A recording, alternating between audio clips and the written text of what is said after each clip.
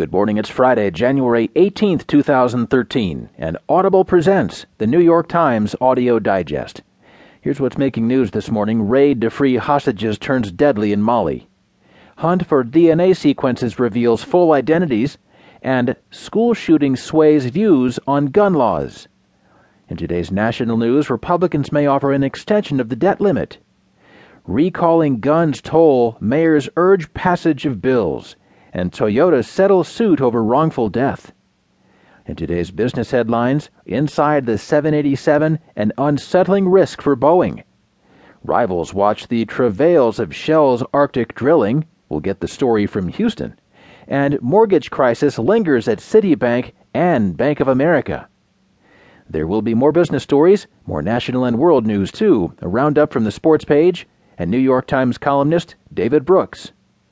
Now, from the editors of the New York Times, here are the stories on today's front page. The top story comes from Bamako, Mali. It's written by Adam Nossiter and Rick Gladstone. Raid to free hostages turns deadly.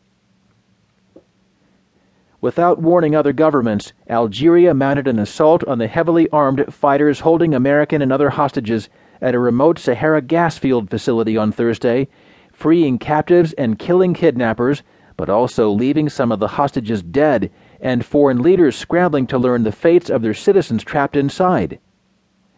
Hours after Algerian forces raided the facility, there was still no official word on the number of hostages who were freed, killed, or still held captive. Estimates of the foreign casualties ranged from 4 to 35, though one Algerian official said the high figure was exaggerated.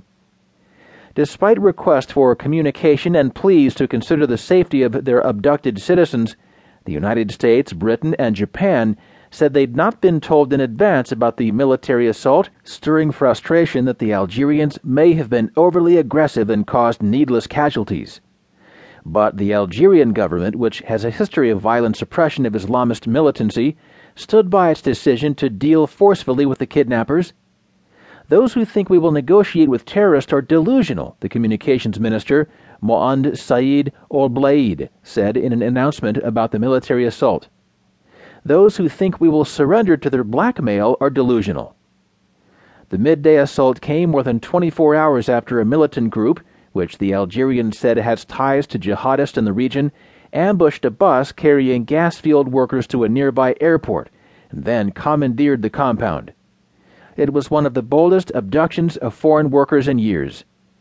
The abductions were meant to avenge France's armed intervention in neighboring Mali, Algeria's communications minister said, a conflict that has escalated since French warplanes began striking Islamist fighters who've carved out a vast haven in that country. On Thursday, the United States became more deeply involved in the war, working with the French to determine how to best deploy American C-5 cargo planes to ferry French troops and equipment to Mali, according to an American military official.